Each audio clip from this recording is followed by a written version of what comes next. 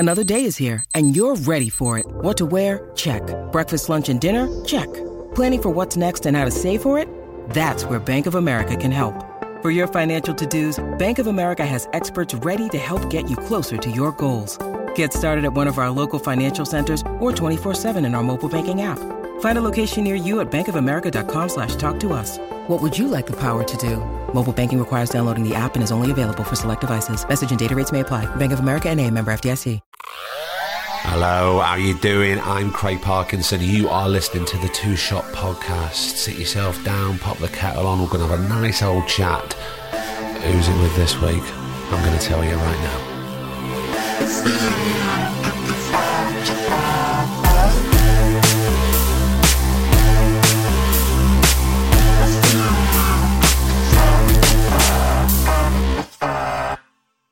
How the devil are you?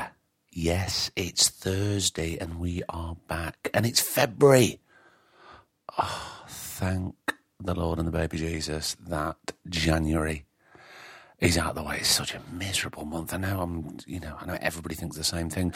But let's not wish the year away. We know for some of us last year just sort of raced by.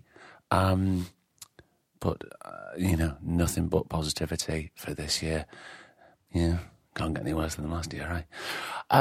We've had such a positive response for the last 3 foodie-based chef episodes.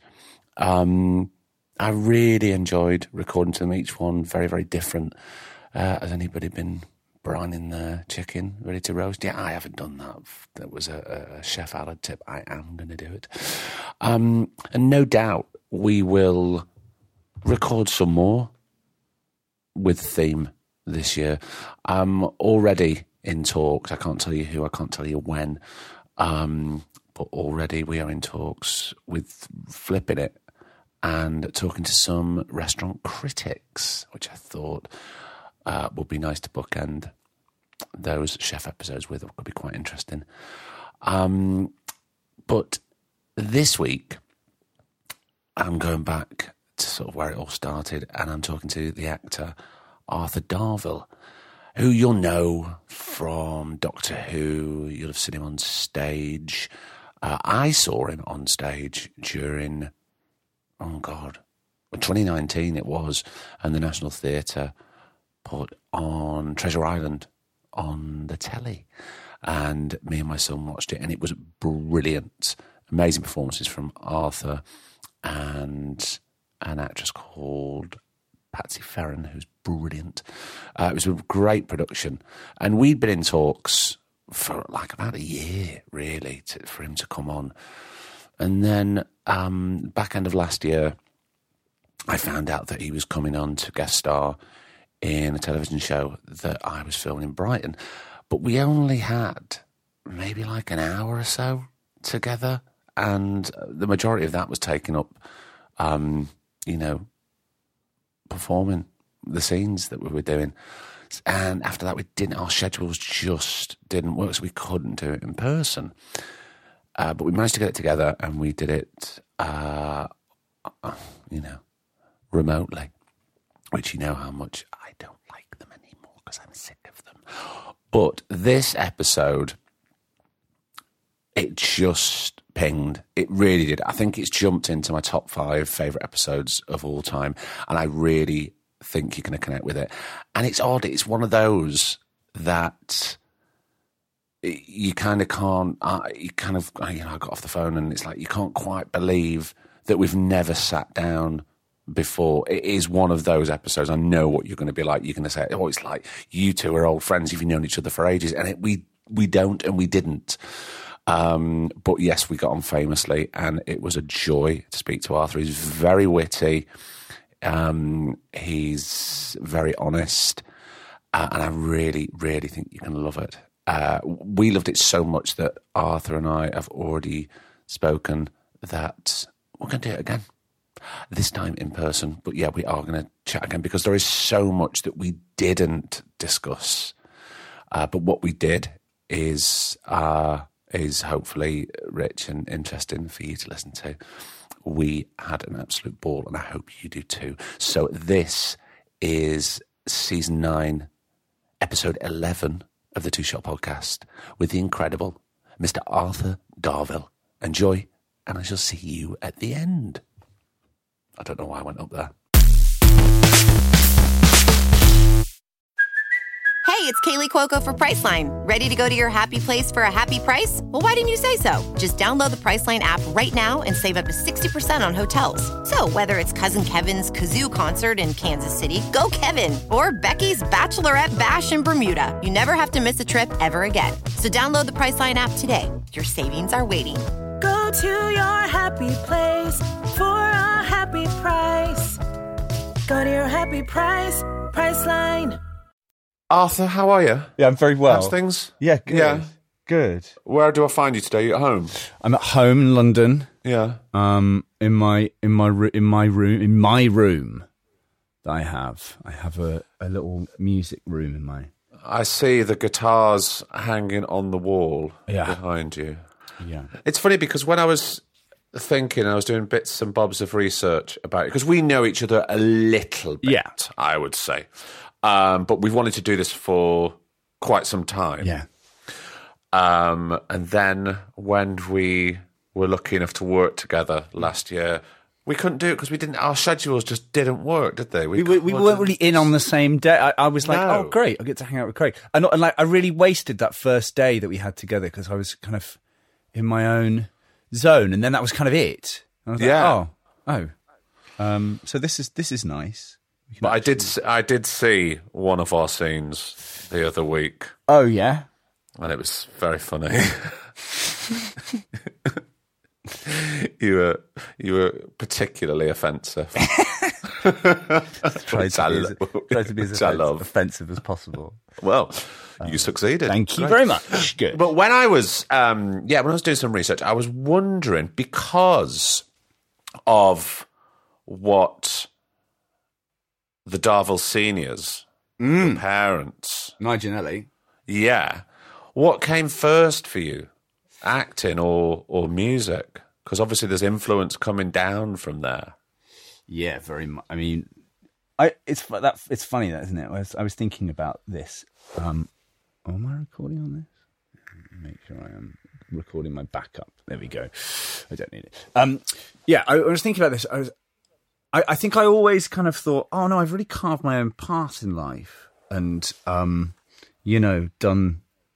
Just kind of known what I wanted to do, and that's just all come from me. Which obviously it's not, because my family are like, it's like a performing family. My dad's a musician, and my mum is a lot of things. And primarily when I was a kid, she was a puppeteer.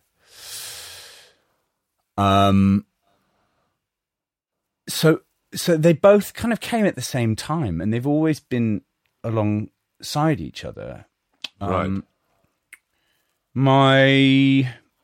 So when I was born, my dad was in loads of bands as a keyboard player. He's an amazing musician. He's just great.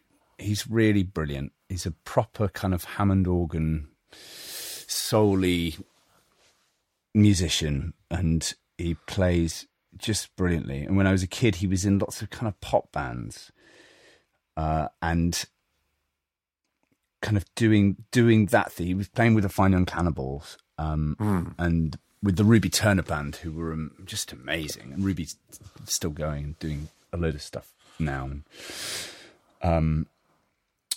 So he was off doing that, and my mum was in a puppet theatre company we were in Birmingham, based at the Midlands Arts Centre, which was a huge part of my childhood, that place, for loads of different reasons.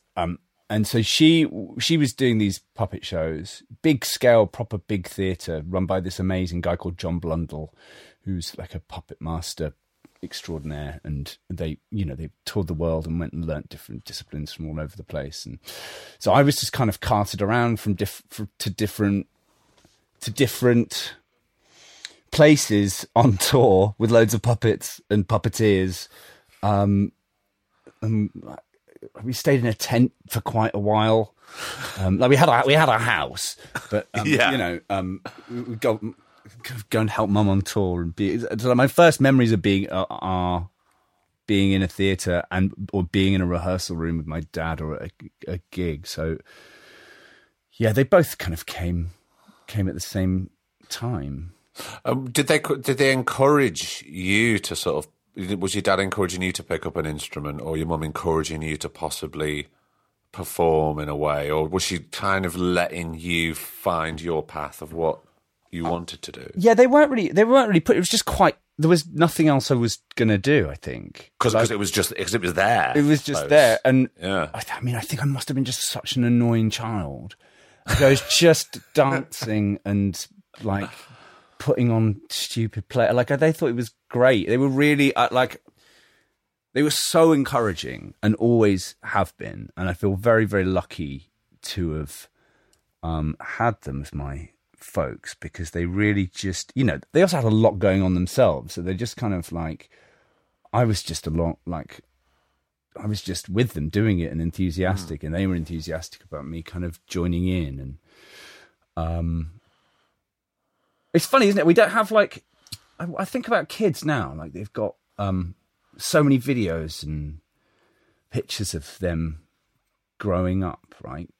Like everything's videoed. So you've got like a kind of instant picture recall of what actually happened. But like, it's all documented. It's mad, isn't it? I can't quite imagine having it, because like I'm sure most of my memories are false, but they're kind of amazing. I feel like I had this kind of amazing childhood,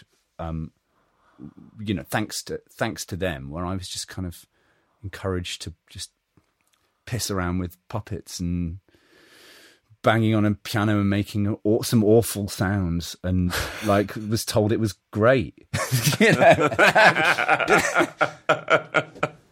And there's no, it's not really documented. So it's quite nice. It's quite nice. But isn't it? You said there about memories, and sometimes they're probably false. Isn't it interesting? Sometimes if we think back, and we have a certain version that's imprinted, in our brain about, oh no, this, I remember this actually happening, and then you speak to somebody else who was there at that point, whether it's a parent or a sibling, whatever. And you go, no, that didn't happen like that.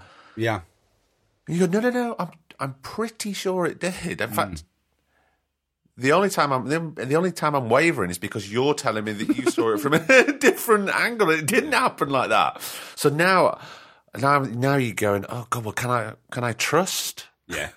These happy memories. Do I want to dive into it again now? Because it might be completely false. Yeah. Yeah. It's. I hope it. I think it was actually. My cousin sent me my uncle was the first person in our family. He was an American. He was the first person in our family to have a video camera, and he came over one Christmas and like filmed everyone doing their thing. And my cousin sent me a clip of it, and it's not very long, and it is me just dancing. Well, me and my best mate growing up, Toby Wilson, who is a brilliant drummer, and we kind of were just thick as thieves as kids, making loads of noise.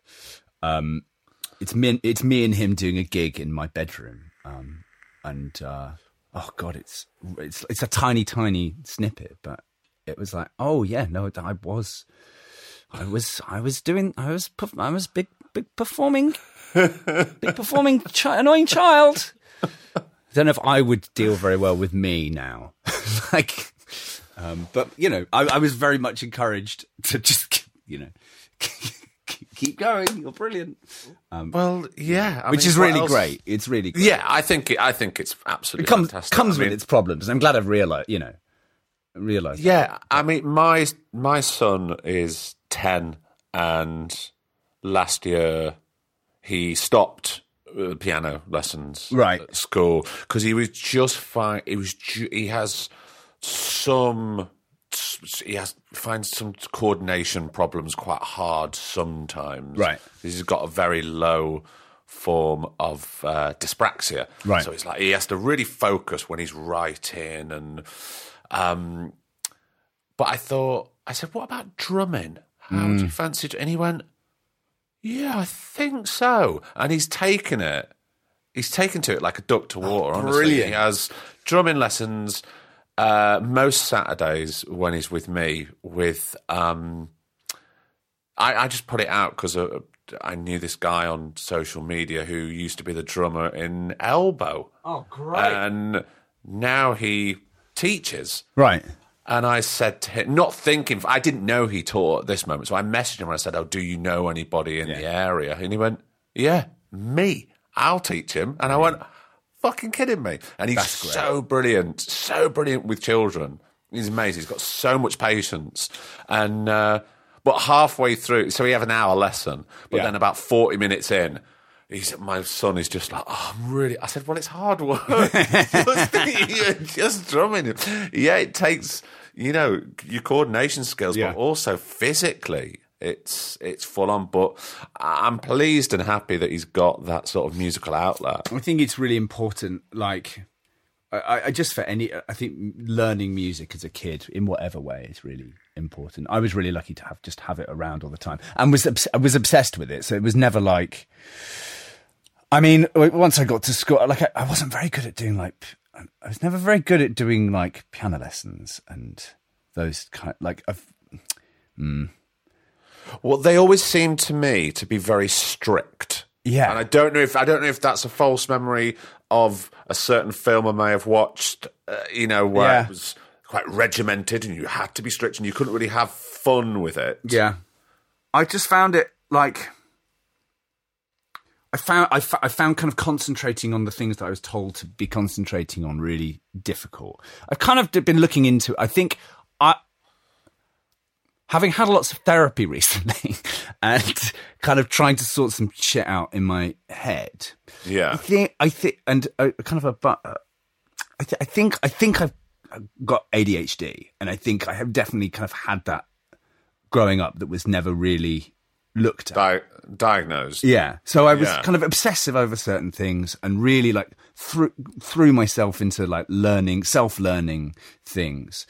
But then whenever I'd be kind of made to concentrate on anything, I just couldn't. I didn't have the patience. I didn't have the willpower.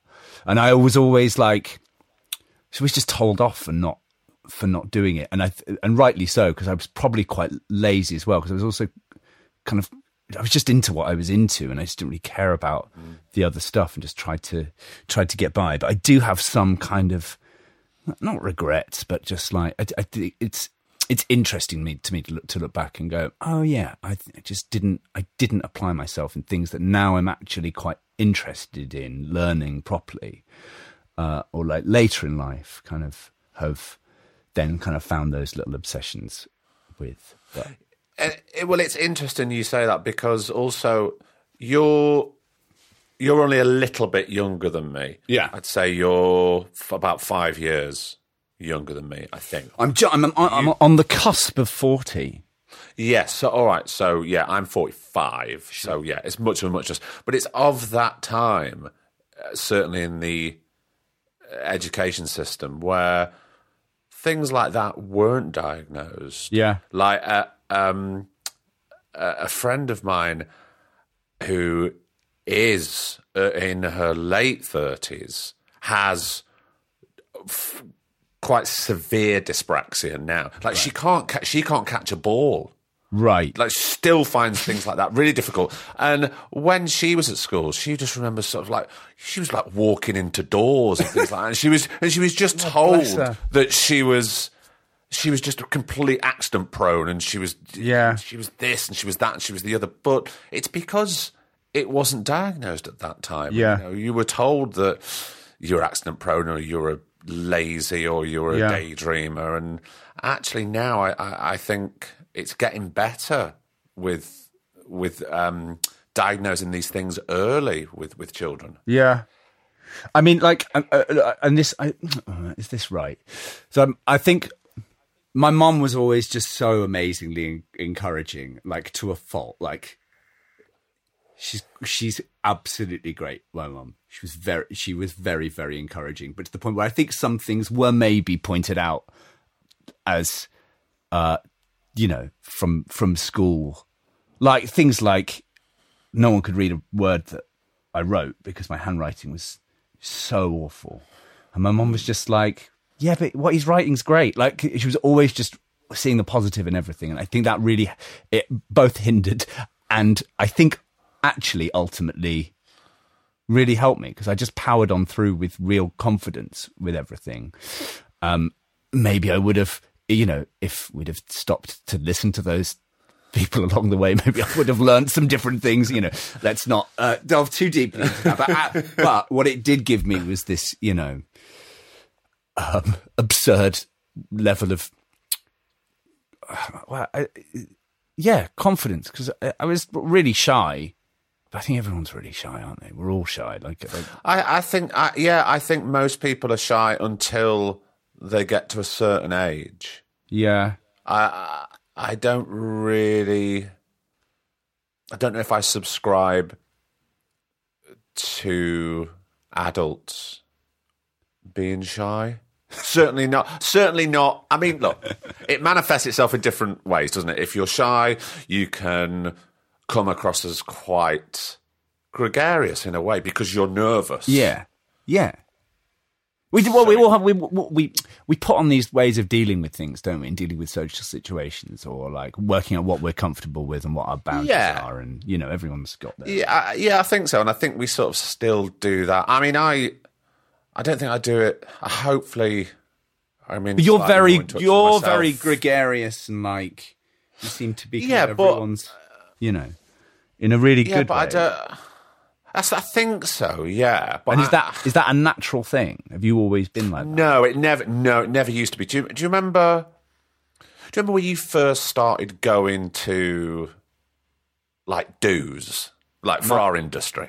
Oh, right. So you would go to like an awards do or a special screening or an awards party or whatever, and it's quite full on if you've never been to one before, because there's lots of people there. Yeah. And I would always retreat I would find a safe corner and I would stay sort of around that. I wouldn't really sort of wander around and say hello to people who I don't know, because I just think that's fucking weird. Yeah. just because we're all in the same industry. Also, you just go quite. Yeah. Hello. Hello. As far as it goes. There's something quite obnoxious about that, and I can't really get on board with that. Some people are really good at it, but I don't think that's necessarily a good thing. I don't. I really don't. I find it. Slightly embarrassing. But like, good on them. Like, I don't know. Like, yeah. Oh, I don't know. Good on them. I mean, I think that's. I think that's pretty generous. Yeah. Mate, yeah. Right. Because something annoying. The thing is, there is nothing wrong, and we've all got it. Yeah. Certainly in our industry, there's nothing wrong at all with ambition, because I think you need it to survive. I remember. You've spoken about this loads. You need to wear a suit of armour to sort of protect you, from the inevitable hurt, pain and rejection that is in the post. All of it. And it's always there. But I think... Looming in the dark. What are you like with meeting your heroes in those situations? Like, because obviously we get put in situations where you meet... Or do you not do... Like, do you ever go and talk to people? I don't have any heroes. That's not true. I keep my expectations very low. Oh, right, and okay. I can never be disappointed. No, I don't know. Look, the thing is, I'm trying to think when I've been overwhelmed in the past. I don't know. I'm kind of in awe of people that aren't in our industry. Yeah. So I think I would... be slightly flappy if I met certain stand-up comedy heroes or certain chefs who I admire. I think if Anthony Bourdain was sort of still with us, and I met him in real life, I think I'd be quite intimidating, because I think he was quite an intimidating presence. So something like that. How are you with not very good. People like you admire. Not very good. And I don't have met I suppose it's like nostalgia, right? So there was some big, like I was really into certain things as a kid, and so like I was really into the young ones. Yeah. And especially Neil, and then I got to do a thing with Nigel Planer very briefly, and then I said to him right at the beginning, I was like, "Look, I'm not going to be very cool with this. I just need you to know you're a big part of my childhood, and you know." But I have to let you know, because otherwise I'll just be thinking it. And I tried to make him my friend, which didn't work. And so I invited him to a play that I was doing, and I was like, just don't like make him like I was overthinking it completely. This is about 10 years ago. And we had a drink, and it was nice, and he came to see the show, and it was at the Globe, and they've got these fucking seats that are like, I don't know, maybe it's changed now. It was like, they were like big, heavy stools. Anyway, I said, so great to see you. Let's catch up again soon. Turn round, walked straight into a chair, and went arse over tit, just fell straight on the floor. And I was like, and because the whole way through the conversation, I was just like, this is cool. I'm cool. We're just making friends. This is great. It's totally great. I'm very, you know, we've got lots in common, you know, it's fine. And then I was like, yes, I haven't fucked this up. This is great.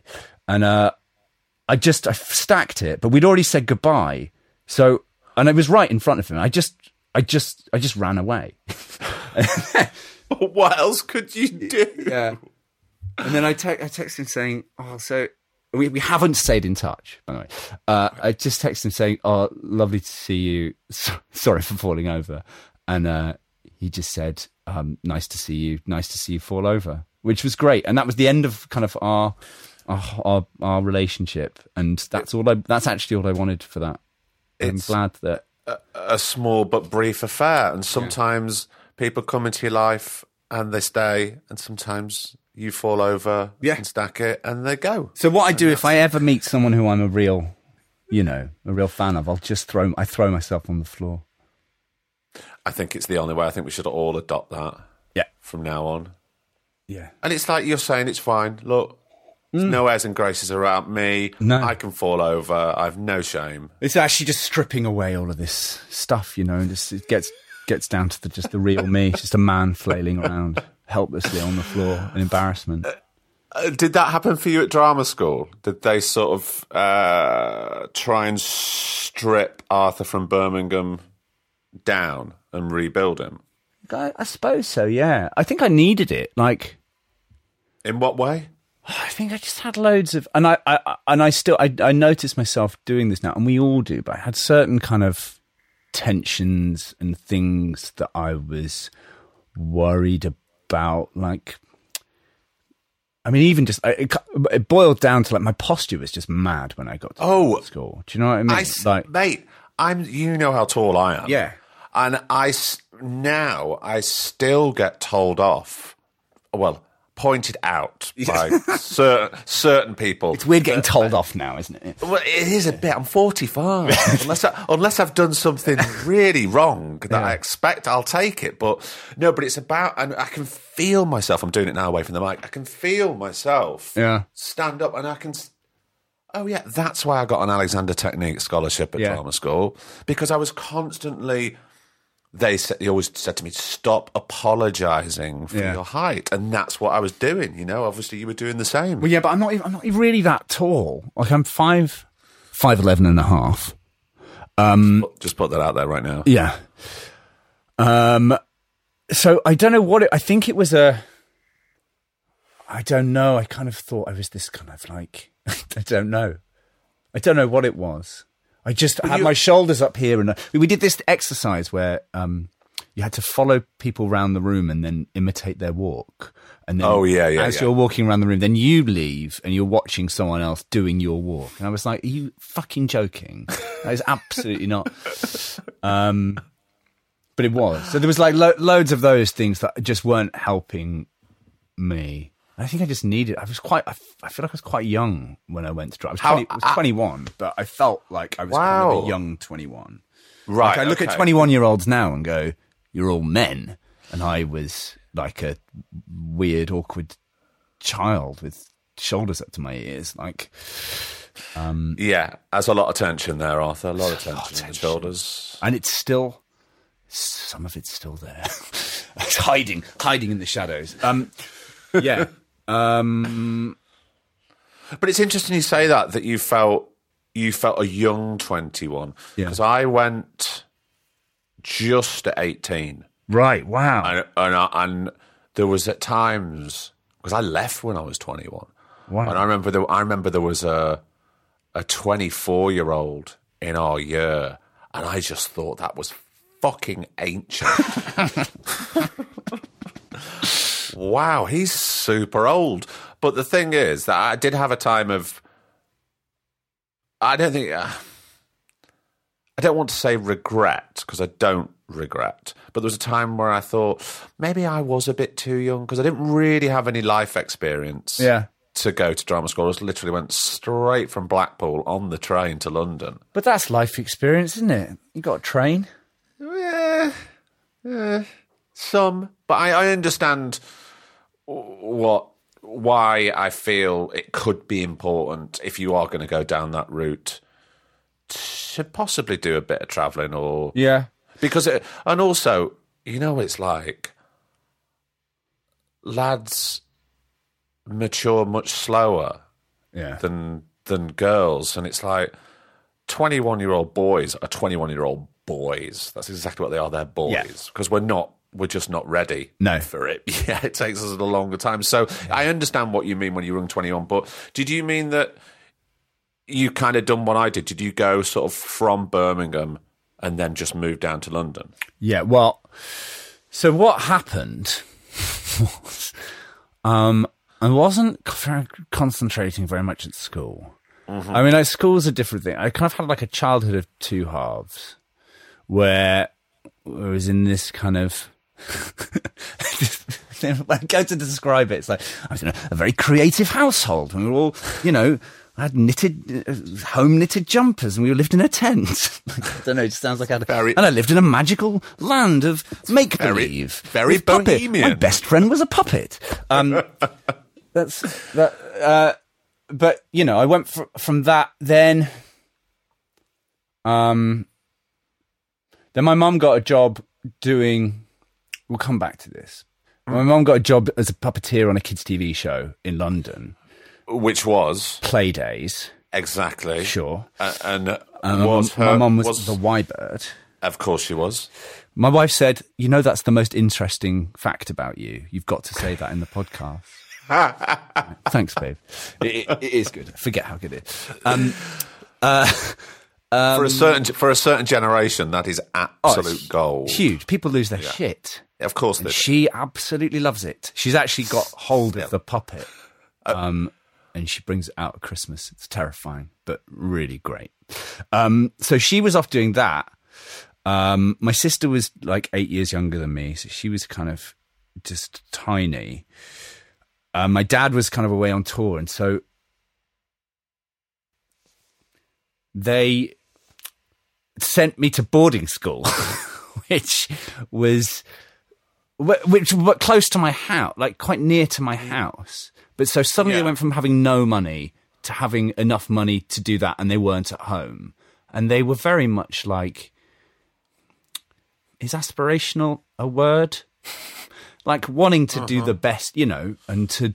For their children. Yeah, and they're both from a very, very grounded, my mum's family, my grandfather worked on the docks in Liverpool, and, and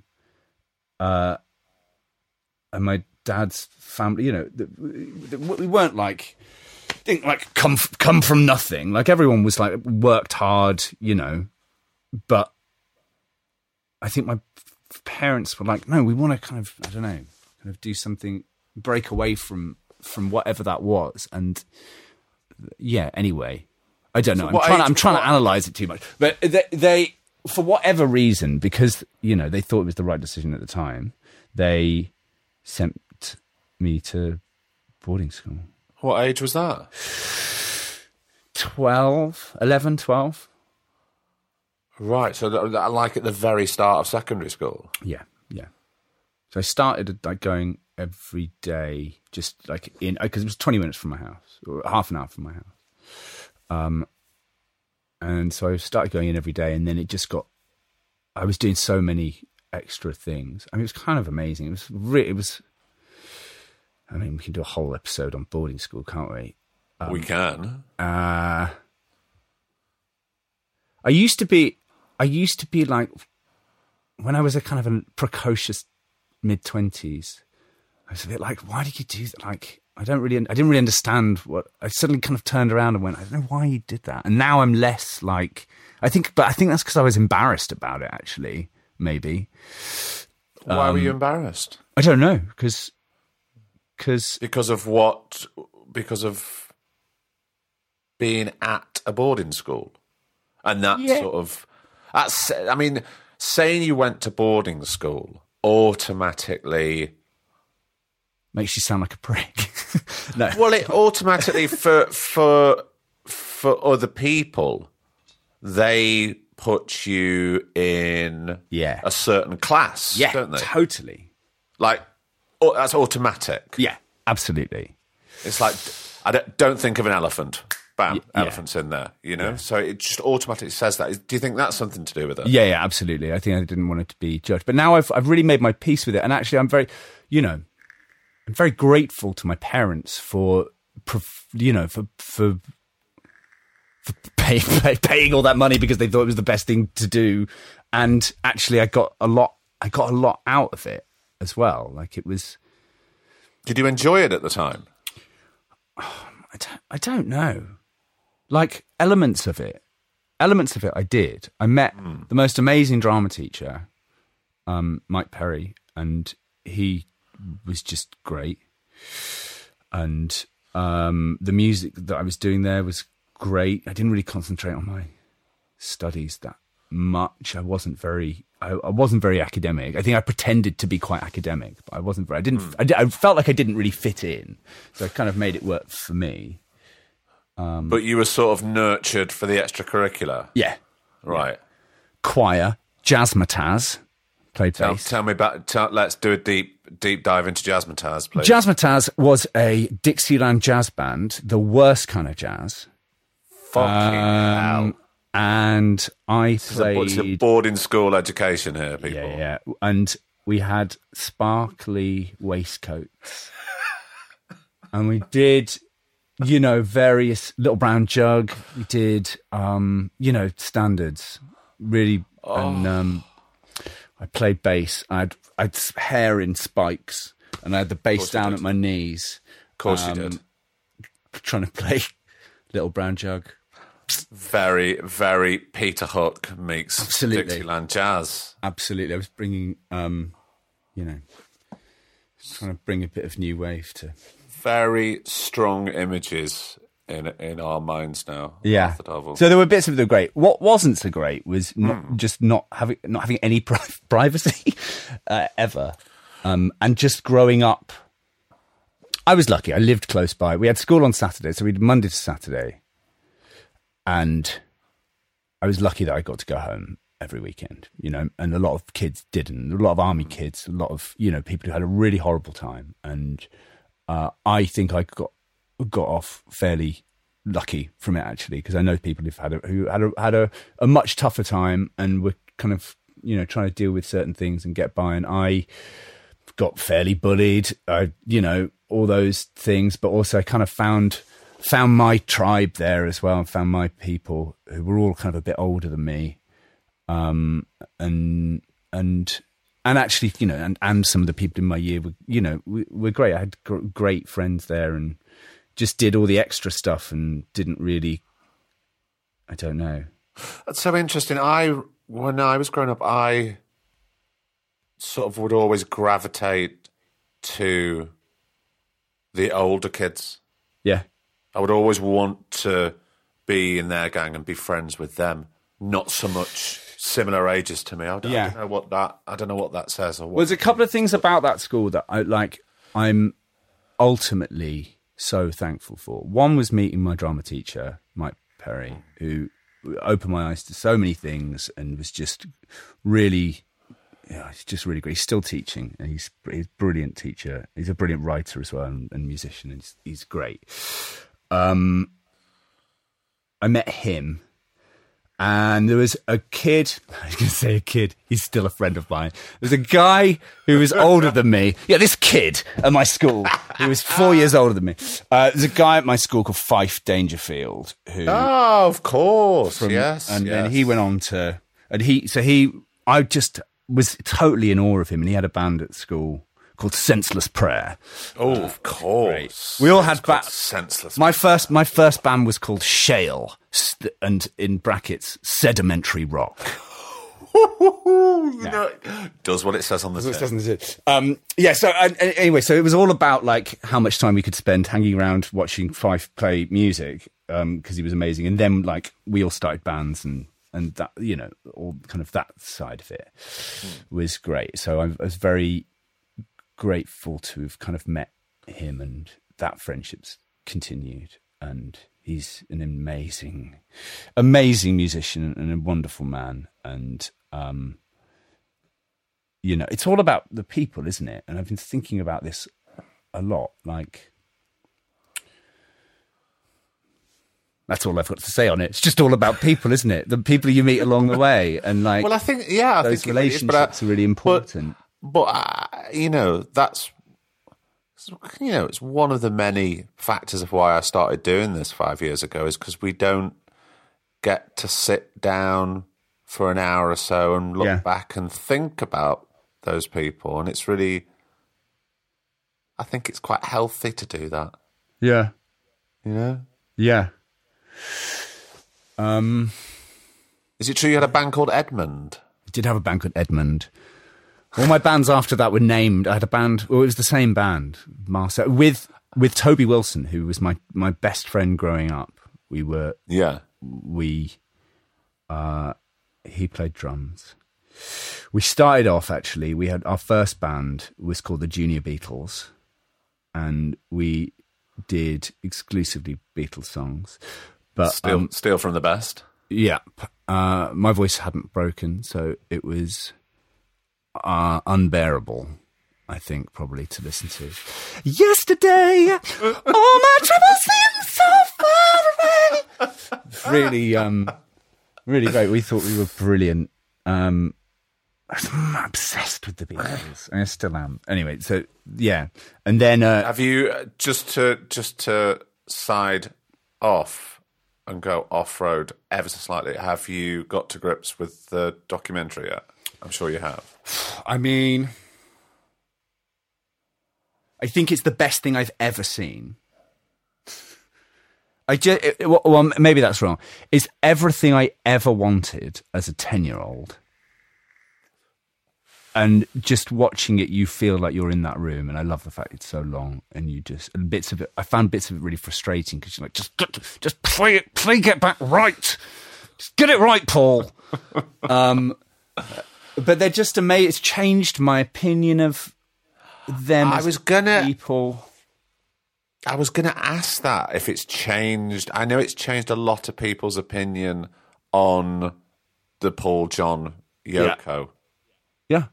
Which is really... Yeah. They were in their 20s, and they were just like...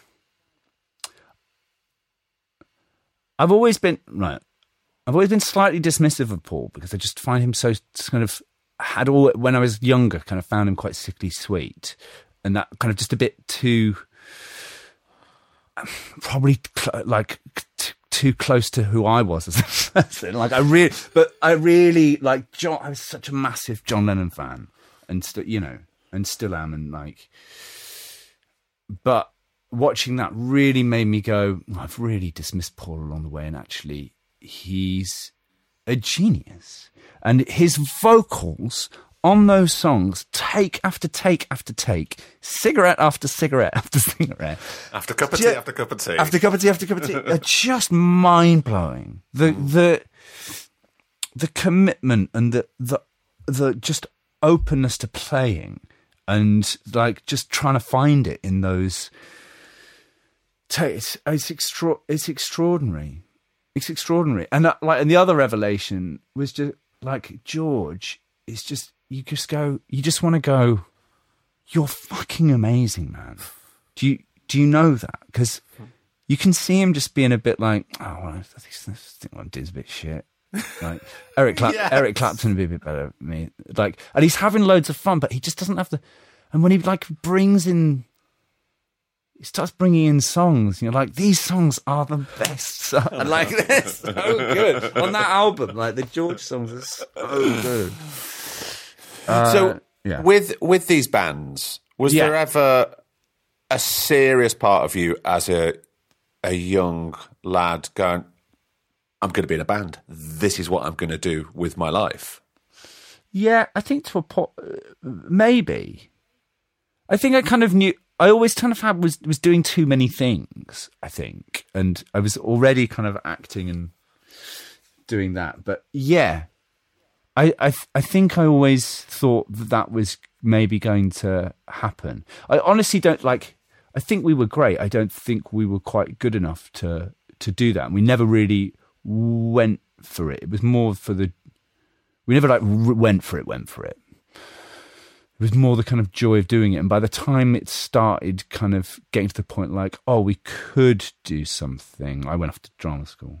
So, like by the time when I kind of started taking the writing of the songs more seriously and kind of working out actually how to write a good song rather than just things that I thought sounded good. And that goes back to that thing of like not quite having life experience.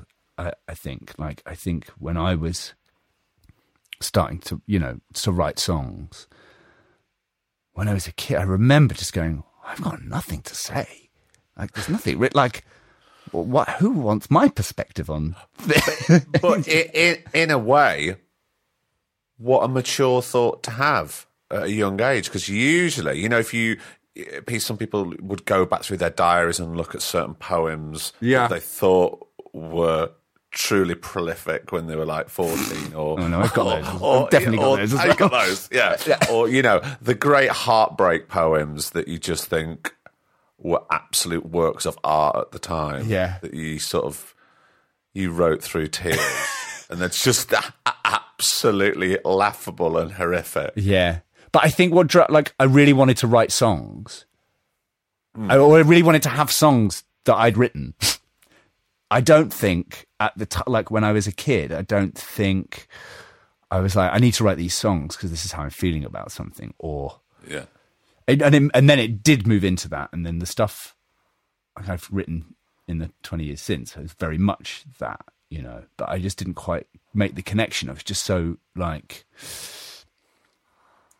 enthusiastic and just wanted to have songs to play and knew what I wanted them to sound like, and they could be about. Also, like, I was really into nonsense stuff, actually, like a lot of the Beatles nonsense stuff and a lot of the Goons stuff, and then even like I was mad into Oasis for a while, and like a lot of their songs just don't mean anything. No, but the thing is, they don't. You're right, but I think they did to a younger us. I remember when an old girlfriend of mine in Blackpool bought me the first Oasis album, and I just went, I've never heard anything like this before. This is exactly the teenage sort of angst output that I really need. Yeah. So in that respect, at such a young age, it kind of meant something. Yeah, definitely. But then you look back and you go, it just doesn't mean anything. But not to say that, those are bad songs, because they're not, and it was the sound of a generation, but it's just very much of its... Oh, yeah. Very much of its time. But what I took from that was like, oh, yeah, you can kind of just have like a stream. I can write whatever I'm thinking now, put it in a song, and, that's a song. And actually, like, I was this...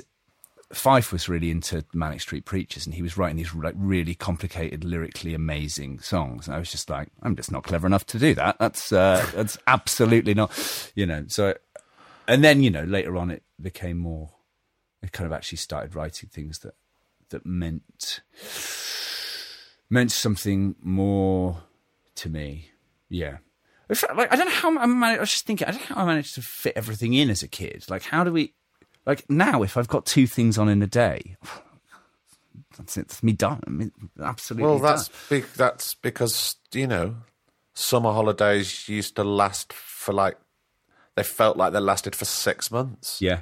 And now, as we've grown up, and it's like, right, I've got these things to do today, and I need to get them done by 4 o'clock. Yeah. Shit. It's 4:05, and I've still only done half of the things that I need to do. Yeah, because I went to school 6 days a week, and then on a Sunday I went to youth theatre in Birmingham.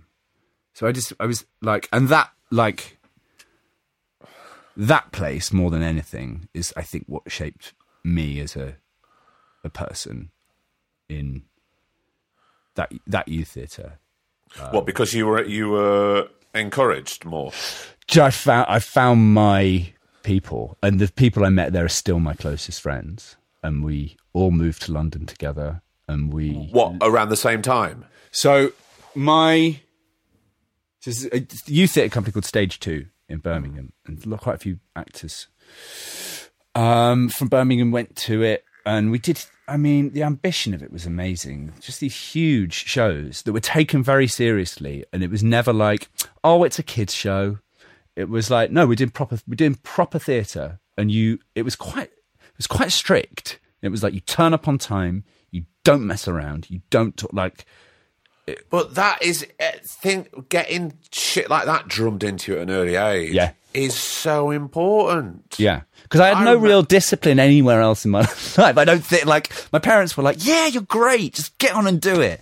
And I think that place gave me a good bit of discipline. But it's that thing. I remember turning up late for a class at drama school, literally, and I'm talking, I was not even 2 minutes late, and I was shown the door.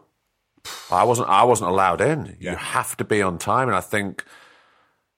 I mean, we've all been there, but if someone's, the fantastic lucky position when you're filming, someone 9 times out of 10 comes and pick you up. If you're not on time, then it's going to have a knock-on effect for that driver. I mean, I remember being in a car with who was waiting for somebody a long time ago, and it was when you had to share a car, and we were waiting like 40 minutes for someone to I think I've been that person. Oh, look, we've all been that person at some point. Do you still have that great fear of the alarm not going off, like for a first day?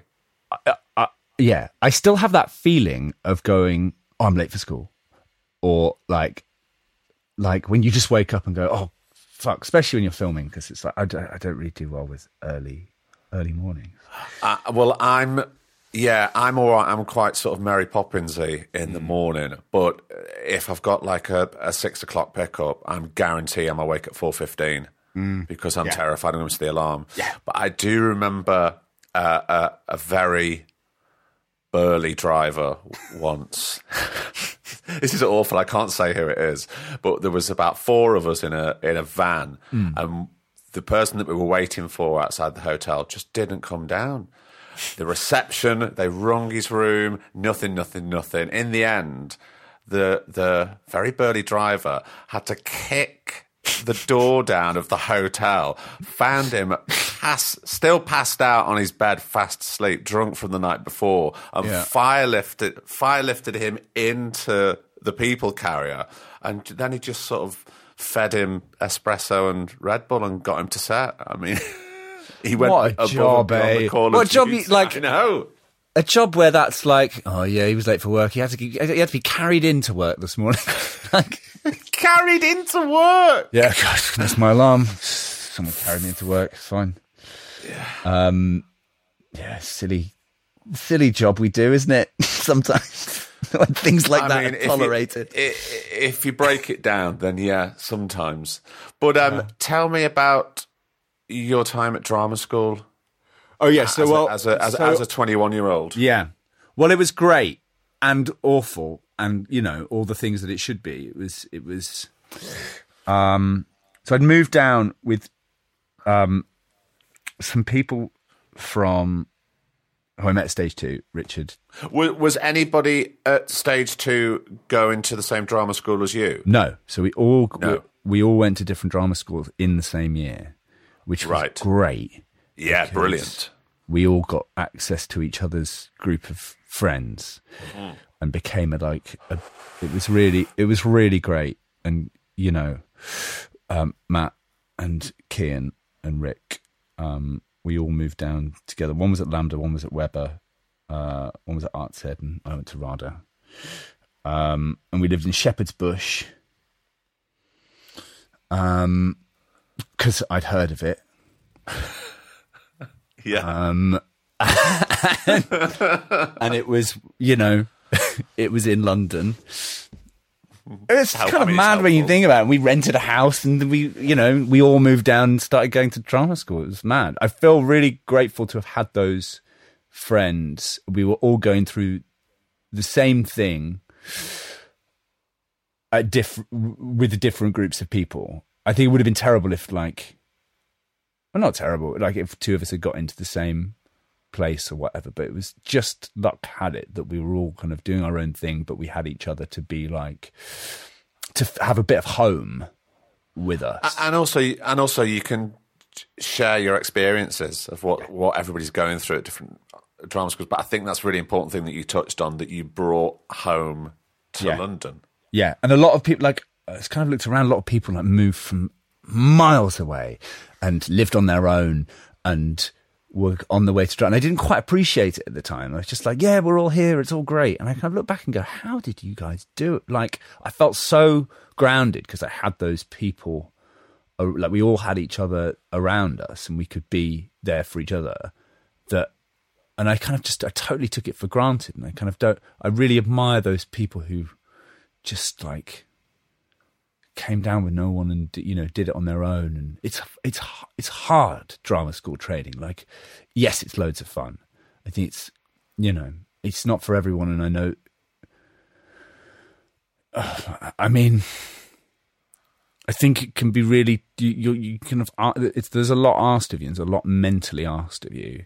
And it gets harder and harder and progressively becomes less fun because, because the stakes are raised. Yeah.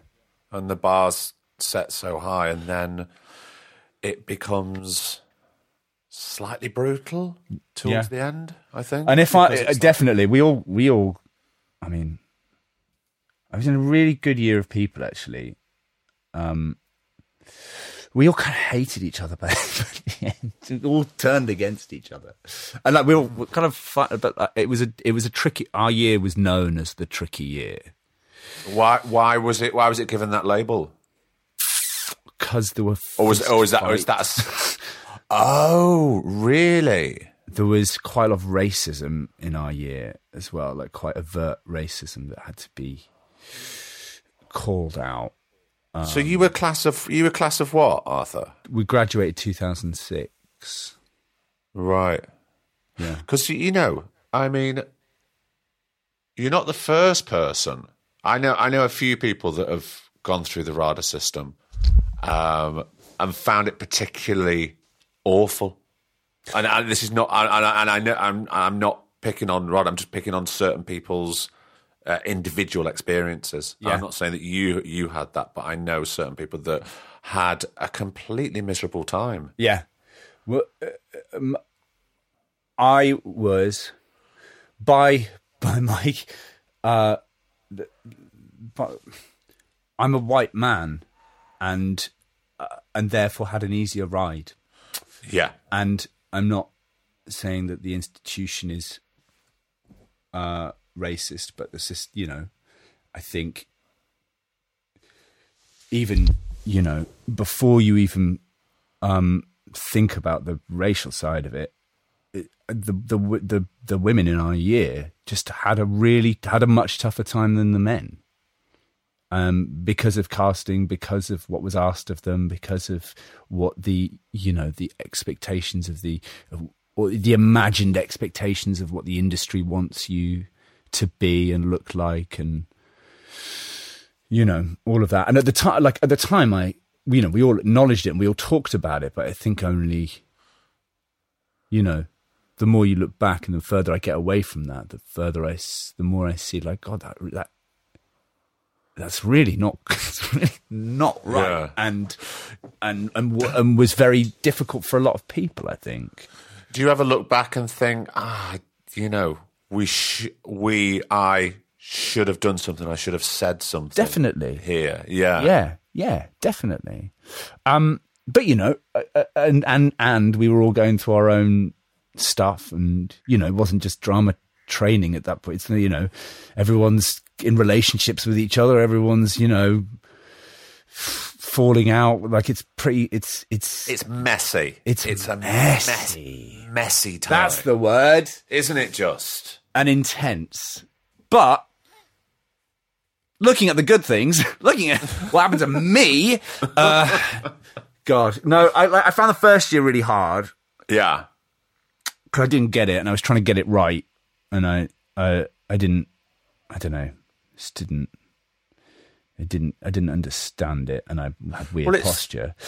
Well, it is weird though, isn't it? Not your posture, but it is weird because there's a very limited amount of preparation you can do before you're thrown into this system. Yeah, this very intense 3 years.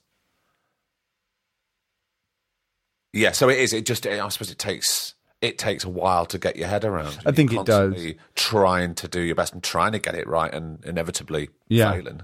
I had a great second year, and then third year just felt like a sales pitch. Like, it was great, and doing the shows was a relief because we could just rehearse and do shows. But then by halfway through, you're like, oh, we're all just trying to get an agent here and jobs, right? And that felt weird. But again, with the people, like, I learnt a lot there. I did learn a lot there, and I kind of still go, oh, just remember that from drama school. Yeah. And it's still, you know, it's all valid, and I'm very, you know, I feel very lucky to have gone to that place, and to have been told repeatedly that you are the future of British theatre. Relentlessly. It's like, okay, thanks. Seems a bit odd to do. But it is, and it has that kind of feel to it. I don't know. Well, two things. I started buddying there and kind of, you know, been to. Can you just explain to people who don't know what the sort of the buddy system is? Oh yeah, so at drama school in your third year, you're kind of assigned graduates to. It's not to like help you out. I suppose it is just to be a contact in the industry for any questions, or it's just sort of a bit of advice, isn't it? Because I think it's inevitable. I think it's ever so helpful. I think it's great. I really enjoyed doing it as well. And I went back to see a couple of their shows, and they were great, really good. And you just go, oh wow, you're so. It's just changed now. A lot of it for the better, I think. You know, I would hope so. Yeah, and not that it was awful when I was there. It wasn't. It was great. It was its own thing. But like, I don't know. They seem to be really like. I don't know. We all have those stories of it's not black and white. It's a mixture of good times and fucking awful times. Yeah. You know, and you know. And I'm sure, like them, I'm going in as an outsider and watching their shows and asking them how they're doing, you know. And I think graduating during a global pandemic is probably not the one, is it? Oh, mate, I think that's tough. But you know, they're just really good, and I really was like, yeah, great. It's brilliant. It was really brilliant to see. So I've really enjoyed that recently. And then it's about those people. I met Che Walker at drama school, who is an amazing writer and director and theatre wizard. And he's been a big part of my life since, and I owe him a lot, actually. In what way, mate? So we met, he was directing, he was just unlike anyone else. He came in, called everyone babe. He was like really ostentatious. That he was like, because everyone was kind of, we were at RADA and everyone was very, as much as they weren't, they were sometimes a bit stuffy. Yeah. And this guy from Camden comes in with huge energy and just, we were doing period dance. We were walking around the room with our hands, our fingers touching. And he was like, no, let's just do something messy. And he directed, I wasn't in it, he directed a... So he's a guest director coming in. He's a guest director coming in. Right, okay, brilliant. Yeah. And he was, he must have been like in his 30s, right? Yeah. And he was just energy. And he directed a production of Balm in Gilead, which is just like nothing else that the school was doing. It was like this piece of really sexy, energetic theatre, just like broke all the rules, and he did it like promenade, and like people had to like act against it. Was like a big piece of experience-y theatre. It was great, really great.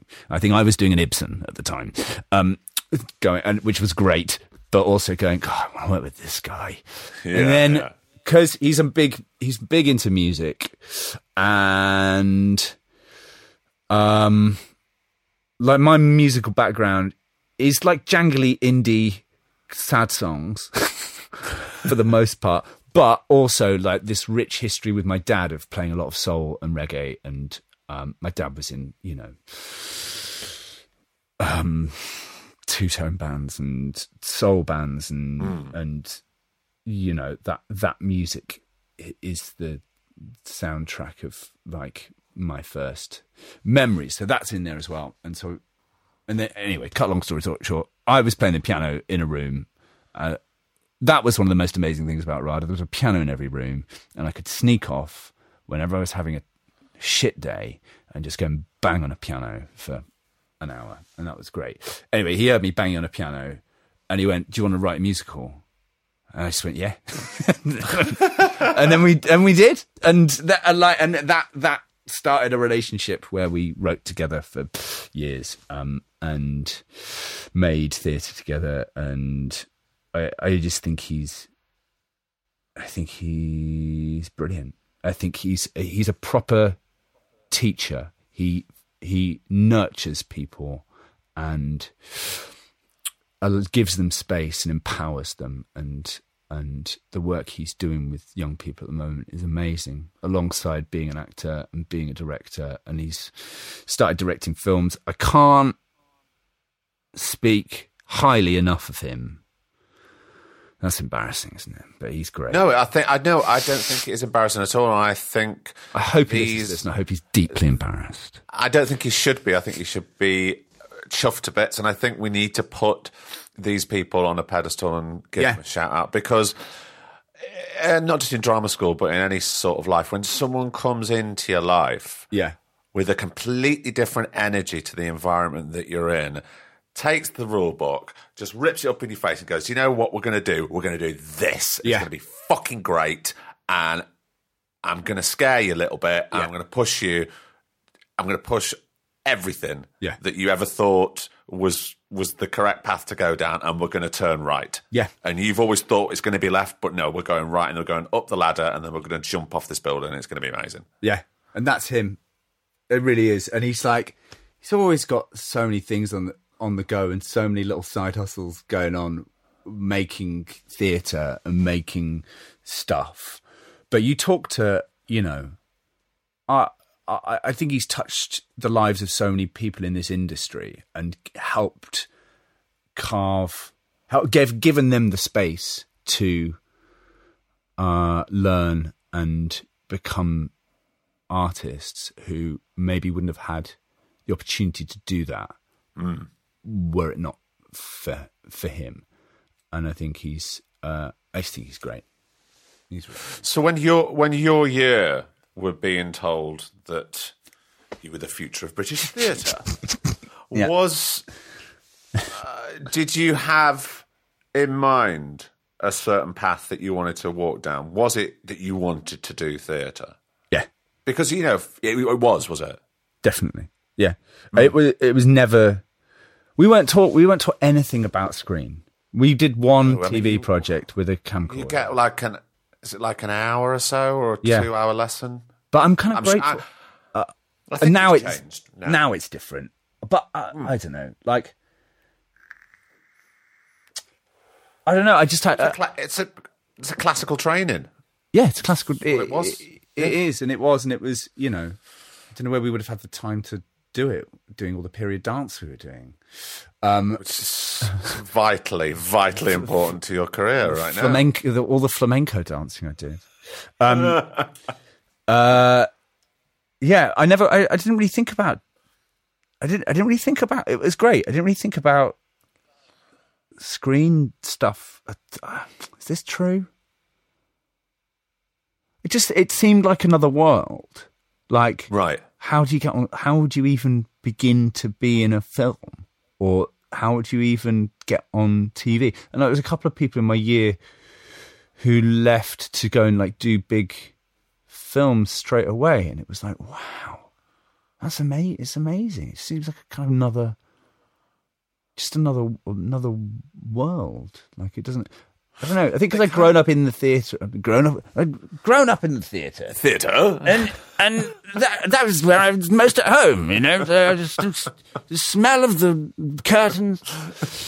But also, you've had there's 3 years of theatre. Yeah, and I was of course, and I was very excited about, like, you know, some people lost the love for it, and you know, I think that it can do that. You know, some people really lost the love for it, and I don't know, like it.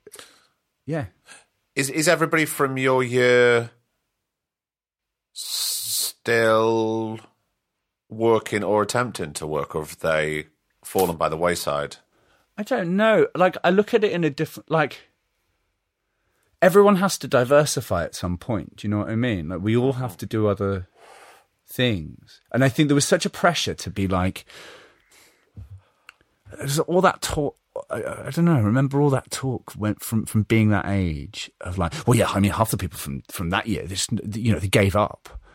And I think that's really really bad way of looking at it. Obviously, it's because you're ambitious as a young actor, and you're like, well, that won't happen to me. But I see it like, I think a lot of people are a lot happier not doing it. I think by saying that ultimately is dismissive, and you go, well, yeah, they may have stopped, they haven't given up, they haven't failed. They've decided to go, do you know what? At the end of the day, I know a fair few people have gone, it's just not making me happy. Yeah. And these are some people that didn't have too many problems getting jobs, but they were going, I'm not me. I'm not the happiest, content version of me by doing this and trying to walk down this path. I don't want to. So I think it's a smart move for some people to make that decision. Yeah, absolutely. You kind of go, well, I've invested all this time and energy into it. Like, I think you learn so much by doing it. And like, we're all going to do loads of things.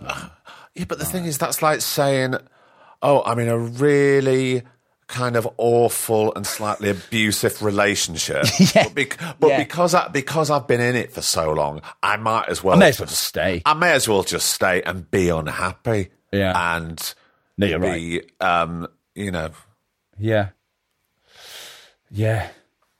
It is like, this isn't like a woe is me. I just think I think many people have got it much harder. Oh, absolutely. And in other industries it is hard, but there's a unique level of having to put yourself out there to then be rejected in this industry, which is difficult to quite get your head around at times. How does your heart deal with it, and your mind with the rejection? I don't know. Well, I was just talking to somebody the other day about... okay, look, it's never about me, this podcast, but I have to sort of say this because it's in keeping and we're having this conversation. I felt that I was being slightly dicked around for a certain job. Right. A while ago. And in the end, it just went... Anyway, the job didn't happen. And I was thinking about... Because I do talk about rejection when I talk about actors. Inevitably, it comes up. And I was thinking about it on the day that this happened. And what I did, I just sat with it. I was fortunate enough that I could write the day off. I said, I'm just going to write the day off. Yeah. And any plans that I had for this day, I'm just not going to do them. I wasn't letting anybody down. I didn't have to do anything. I knew that I had to do the school pickup at 4:30, and that was the only thing that I had to do. And then I had to make dinner for my son, and we had to maybe do some homework. So those are the only things on the agenda. So because I thought I'm going to be in quite a bad mood now, so I just have to process this, and I'm just not going to do anything. So I just wrote the day off. Yeah. And it really fucking helped. Yeah. And I had moments where, you know, I could feel the cloud come over me. I just thought, I'm just going to deal with it. I'm not going to push it away. I'm just going to let it in. And then it would go. And then the next day I was totally fine, and I went to the gym and I had a really productive day. But I'm just going to sack this day off. And that's really good. It's about knowing what you need, isn't it? And allowing yourself to allowing yourself the space to give yourself what you need. You know, a lot of the time we don't do that. I feel fortunate to, well, firstly, my wife's just great. She's really great. And she just has this way of making things better, actually. And I feel lucky that we were able to, she's an actor as well. I just feel lucky that we were able to go through this together, and I feel very supported by her. I feel very lucky to have her, because it would be very different, and I find it much harder without that relationship. So that's one thing. And I think we can have both of us, but just been doing a lot. I think what I did before was just go on to the next. Like, don't think about it. Get rejection. Just keep going. Probably, partying too much as well, and drinking a lot, and doing that 20s 30s thing that you do. And that was great, and I think that got me through just by being a bit relentless and a bit like not letting it, allowing the bad times to affect me, but then just kind of just keep going and just not really. Yeah.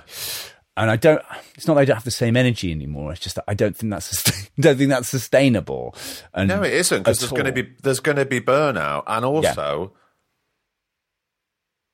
I don't know if bitterness would come from that, but certainly I think bitterness is in the post at some point. And I've seen that, and I've heard it. And it's really ugly. Yeah.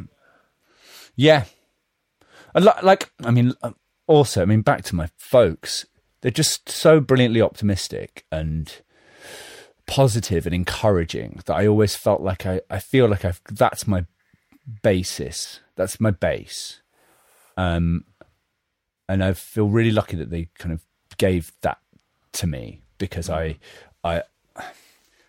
do get down, and I do have difficult times. I do deal with things, in an unhealthy way, or have done more in the past. But I've always kind of, I don't know, like we all do. I feel grateful to have had the base that I started from. And so the past few years have been, the pandemic was the pandemic, wasn't it? And that threw up a load of, of whatever. And, we all go through stuff, but for whatever reason, I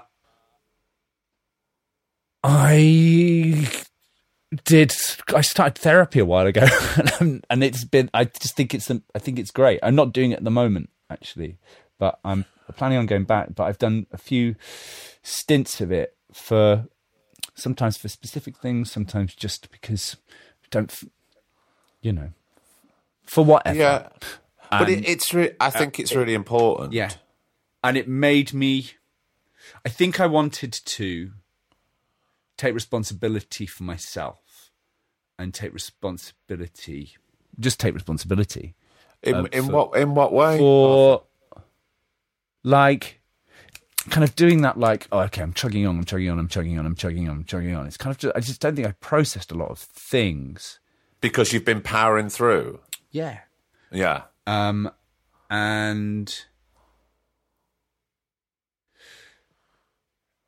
like always falling, like things ending up working out, and that's fine. But I don't know. I kind of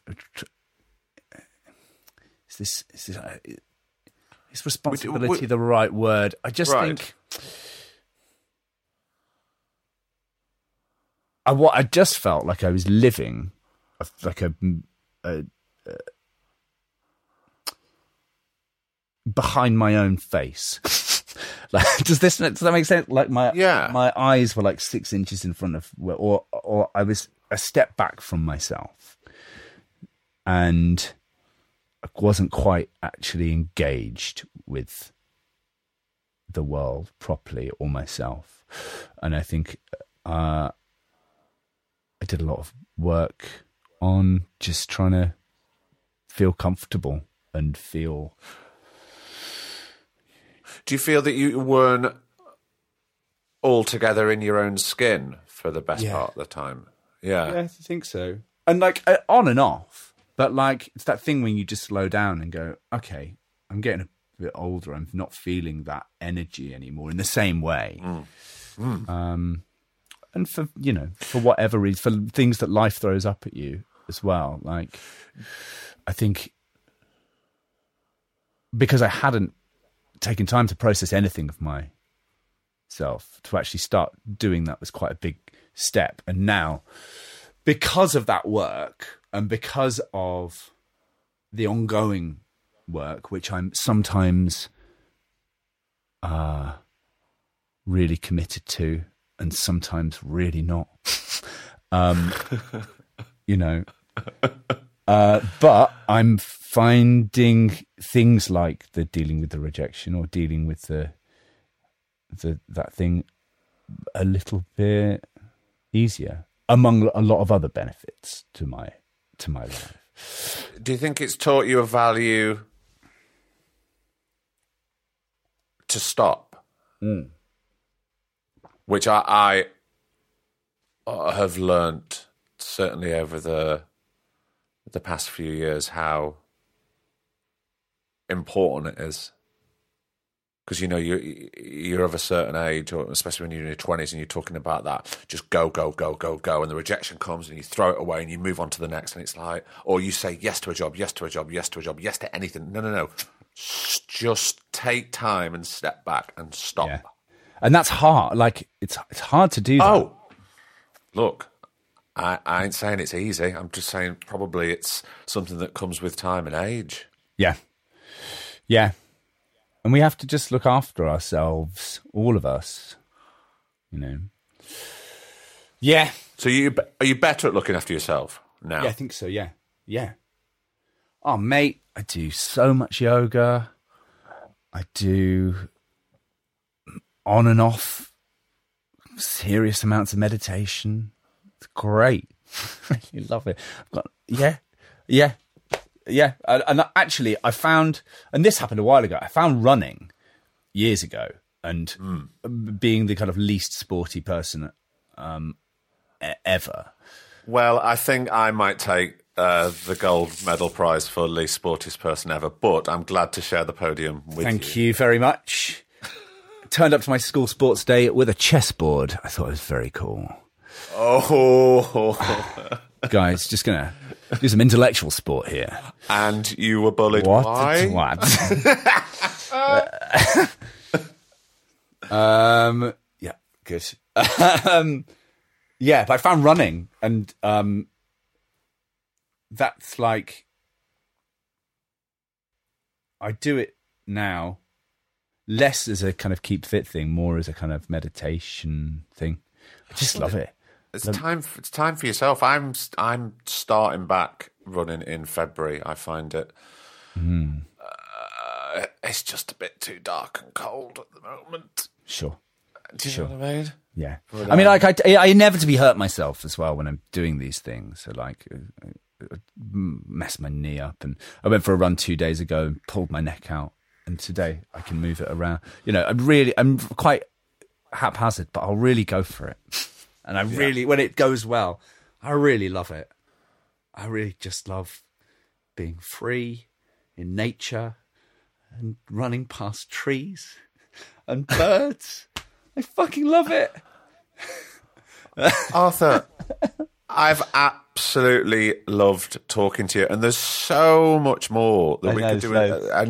There's loads more. So maybe what we'll have to do, if you enjoyed it as much as I did, we'll have to meet up in person later in the year, and we'll just lovely. Sort of do it. We'll do a part two. Things I regretted saying. There we go. Arthur Darvill, you've been brilliant. Thanks for being so gracious and lovely. Oh, my friend, it's been an absolute pleasure. I'm glad we sorted this. You take care. Same. And you. Cheers, man.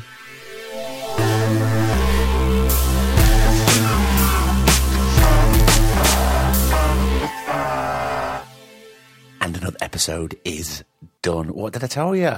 I mean, yeah, I think I'll be interested to see if that's shot straight into one of your top episodes of all time. It's certainly in mine. What a joy. What a lovely, lovely man. It was a pleasure having him on. And our time just zipped along. It was fantastic. So no doubt later on in the year we will sit down in the same room and have another natter. If you are a Patreon subscriber, there is extra questions, extra bits that didn't make the podcast because I recorded a little bit at the beginning that was for Patreon subscribers only. So you'll get those if you support us on whatever tier, I think. And thanks for all the messages on Patreon. We've been doing little lens videos just to say hello and keep you up to date about what's going on. And that's been welcome with open arms. Speaking of Patreon, if you want to support us in whatever way or for however long, go to patreon.com/The Two Shot Podcast, and all the details are over there. And whatever you can give for the free podcast that you get every week, and the hard work that myself and Griff put into it. It's really not as straightforward as what you would think, because I do all the booking myself. Griff does all the editing, make it sound lovely and shiny and sparkly and gorgeous. So yeah, anything you can do is great. But you know what? If you can't, that's okay too. What was I going to tell you? Oh, speaking of Patreon, next week I'm going to do a shout out to all our new Patreon subscribers, just to say thank you and say hello live on the podcast. So listen out for your name there, because we do appreciate what you do. Thank you very, very much. Just jumping on from last week's questions that you've been submitting through Twitter, because you occasionally do sort of ask questions, and I think it's worthwhile that I get around to answering. And it's about live shows. Somebody else was asking last week. Now, as you'll have seen, certain podcasts, live shows who've been doing tours have had to be pulled. Certain bands, certain gigs have had to shift because we're just not there yet. So I think what we need to do is just dig deep and hold on tight and wait till it gets a little bit better. Yeah, a bit safer. And then We'll do it. We'll definitely do it this year. It's just a question of when. So for everybody asking, hold on tight, and we will be seeing you live in the flesh very soon. Soonish. Right.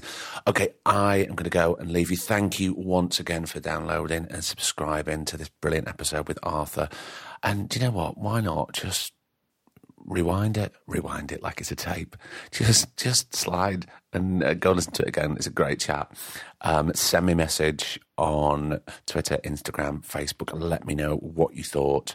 If it's jumped into one of your top episodes of the last 9 series in the last 5 years. Wow. And yeah, go tell your friends. And I'm going to go. Okay? Look after yourself until next week. I've been Craig Parkinson. He's been producer Griff. And this has been the Two Shot Podcast. You take care. Cheers. The Two Shot Podcast is presented by me, Craig Parkinson, recorded and produced by Thomas Griffin for Splicing Block. Our brilliant music is courtesy of Then Thickens. Cheers.